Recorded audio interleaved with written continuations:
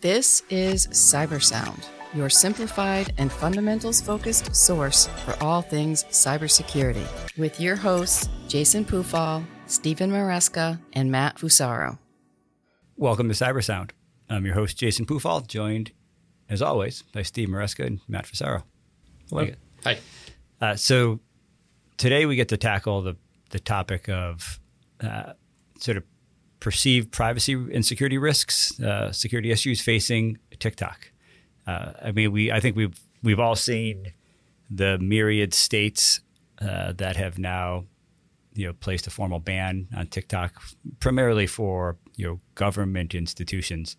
Are the blocks justified? Are the threats that they're citing legitimate? Maybe that's a strong way to put it, because I'm sure there's some truth to them, certainly. But why go down this path? There's a lot of social media and data sharing networks out there like this. What makes TikTok so unique, and why are people so concerned about it? So it's not an American phenomenon. It's certainly occurring internationally. Belgium is one example of a country that's performed a similar prohibition. There are lots of states that have banned, Alabama, Florida, Georgia, Idaho, Maryland, Nebraska, North Dakota, several others at this point. The important thing to know is that a lot of the actions being taken at the federal level are informed by data that we don't have as people in the public sphere. So does it imply that there is a requirement to act in your personal or corporate area of influence? Maybe, maybe not. You have to think about the threat model in particular here, and some of the actions that have been concerning. Before you get into the threat model, so sure. Let's talk specifically about what the bans are, right? That's easy. It's a ban of the use of TikTok on devices that are owned by the individual or owned by the organization under the influence. So, state-owned devices, right? Corporate devices, but not personally owned devices. Right. Well, there's a blend there because... Yeah, they'll block them at their firewalls. Exactly. Right. So you can't bring them in and use their wired network, their wireless network. Right. And they're saying that they can't have a TikTok account that is tied directly to an institution. In essence. But I do think we need to talk about the threat model first. Sure. Because here's the thing. The concern is that the use of any device, personally owned or otherwise, in sensitive scenarios is valuable to the owners of TikTok, and by extension, the Chinese government. There's a national defense consideration that's usually at the underpinning of these conversations.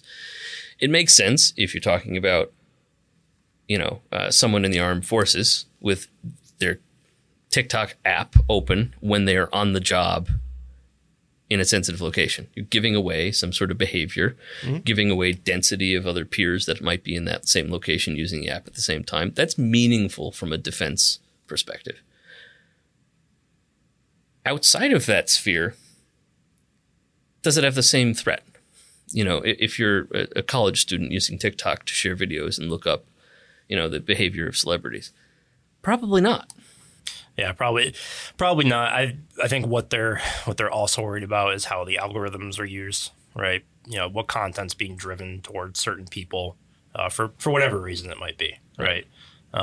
Proliferation of misinformation, exactly. Malicious advertisements, that sort of thing. Yep. Or just driving meaningless content to people just for the betterment of some other group, right? There could be 100 reasons why they do it. Now, here's the thing. There have been many allegations that employees of ByteDance, the parent organization of TikTok, have accessed the data of U.S.-based TikTok users. And that's true of every other country that has also banned TikTok. That's the fear. But, for the vast majority of TikTok users, they are willingly sharing their location, their image, their videos, and things of that nature. Right. For those individuals, especially if they're operating in a place that doesn't have sensitivities attached, other than privacy, there aren't too many considerations at play aside from the sanctity of those individual devices. Yeah, I think the thing that we've seen cited, maybe in more opinion pieces, are they're able to get a broader sense of the behaviors, right? We'll talk about this from the American perspective, right? Behaviors of Americans. They can adjust their own policy to run counter to the way our way of life works. I think there's a group of people who feel like there's a legitimate threat to that American way of life, and I feel like, to me, that feels a little bit far-fetched. Maybe there's a grain of some ability there, but I'm not sure if it would manifest in reality. Yeah, I'd say it's maybe a data point for right. for those organizations, but yeah, I mean, we talked about this before we started recording here. How it's interesting that it's just TikTok that they're concerned about. I mean, we just had a huge information disclosure based on Discord, right? Yeah, certainly not the only company. Yeah, it's not the only company, and I think that's where a lot of people kind of don't like what's going on with a countrywide ban. Where, why them if we have all of these other organizations doing essentially the same exact thing, right? So it's a little hazy, right? I mean, Facebook, Meta, good example. I mean, very well documented similar misbehavior for almost a decade at this point. There's a lot of reasons that the FTC has, consent decrees established with them.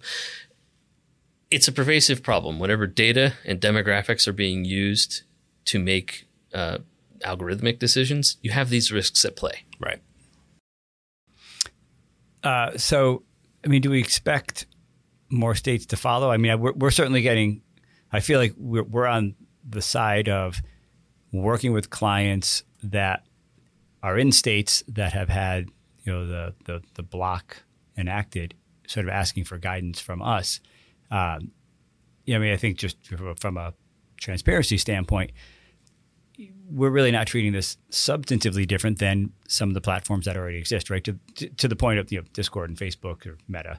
I don't think we've recommended to anybody that they go down the path of blocking unless they were required to, right? State agencies, et cetera. Maybe I'll look at you, Steve, most specifically, because I think you've tended to field a lot of these questions. Any reason you'd see your position change on this? I think that the utility of a block is questionable in some environments. If you can block at the network level, great. You've just prevented TikTok traffic through devices on a corporate network, on an educational network, what have you. But the possessors of those devices can shift without even them being aware to 5G, 4G, whatever the local secondary access mechanism might be. Does it still give an adversary similarly useful information? Yeah, potentially. I mean, you could easily assert, almost certainly, right? Yeah. You could easily assert that person is a member of the community or the corporation organization in which the block was applied, and still deliver meaningful information to them because there's other data there on their local on-campus coffee shop, right? Exactly. Right. So I think that the conversation needs to be reasonable in the sense that what are you going to achieve with a block? What residual risk is there? Substantial, if you think a block is actually important. The thing that would make me change to shift to like an outright prohibition with a platform like this, taking it outside of the scope of just TikTok, would be, is there knowledge that it's being used or planned to be used to deliver some sort of malicious content? Unambiguously malicious. Misinformation, disinformation, something obscene, something explicitly malicious and weaponized. Those are reasons where you block a platform like that. The trouble is you would need to do it most likely in a really comprehensive way to avoid any such risk. And that's a difficult pill to swallow for many people. Yeah, you're better off spending your energy trying to make sure that the way that your information is being accessed, right? The things that you're trying to protect from a platform like TikTok, making sure that stuff is in the right place, protected properly. If you want to use specific tested devices that get to that data that don't have TikTok on it, make that so. Right, there's ways around this because this is going to be an ever-changing thing. Right. Blocking one of these applications is not really going to help you. Yeah, it's cat and mouse. Yeah, right. That's what it turns into. It's such a permissive barrier because it's socially oriented that actually effecting a block is an extraordinary challenge. Right. If you're in the domain of national defense, whether you're in the supply chain or directly in a federally adjacent institution, you probably want to have a policy and an explicit technical prohibition, because the actual espionage oriented around people, where they sit, how densely they're sitting, what work they're doing, how fast they're moving, all of those things apply offensively, and you don't want that stuff to be known by an adversary. Right. But that's true for everything that we're talking about, not just TikTok. So the conversation's certainly not going to go away. I think it's interesting that it is localized a bit to that platform. I think there's murmurs of others, but I do agree. It's a little bit of a broader topic around social media, which is inherently designed to share information, and sort of that negative reaction to taking all the data that people are freely providing and trying to do something that maybe they don't agree with having been done with it. I think there's the providers of platforms like this are in a relatively impossible position, because American law, as an example, a lot of European law gives those business entities safe harbor for content that might be problematic, because they are not obligated to police the content. Not really. They're not liable for it in most cases.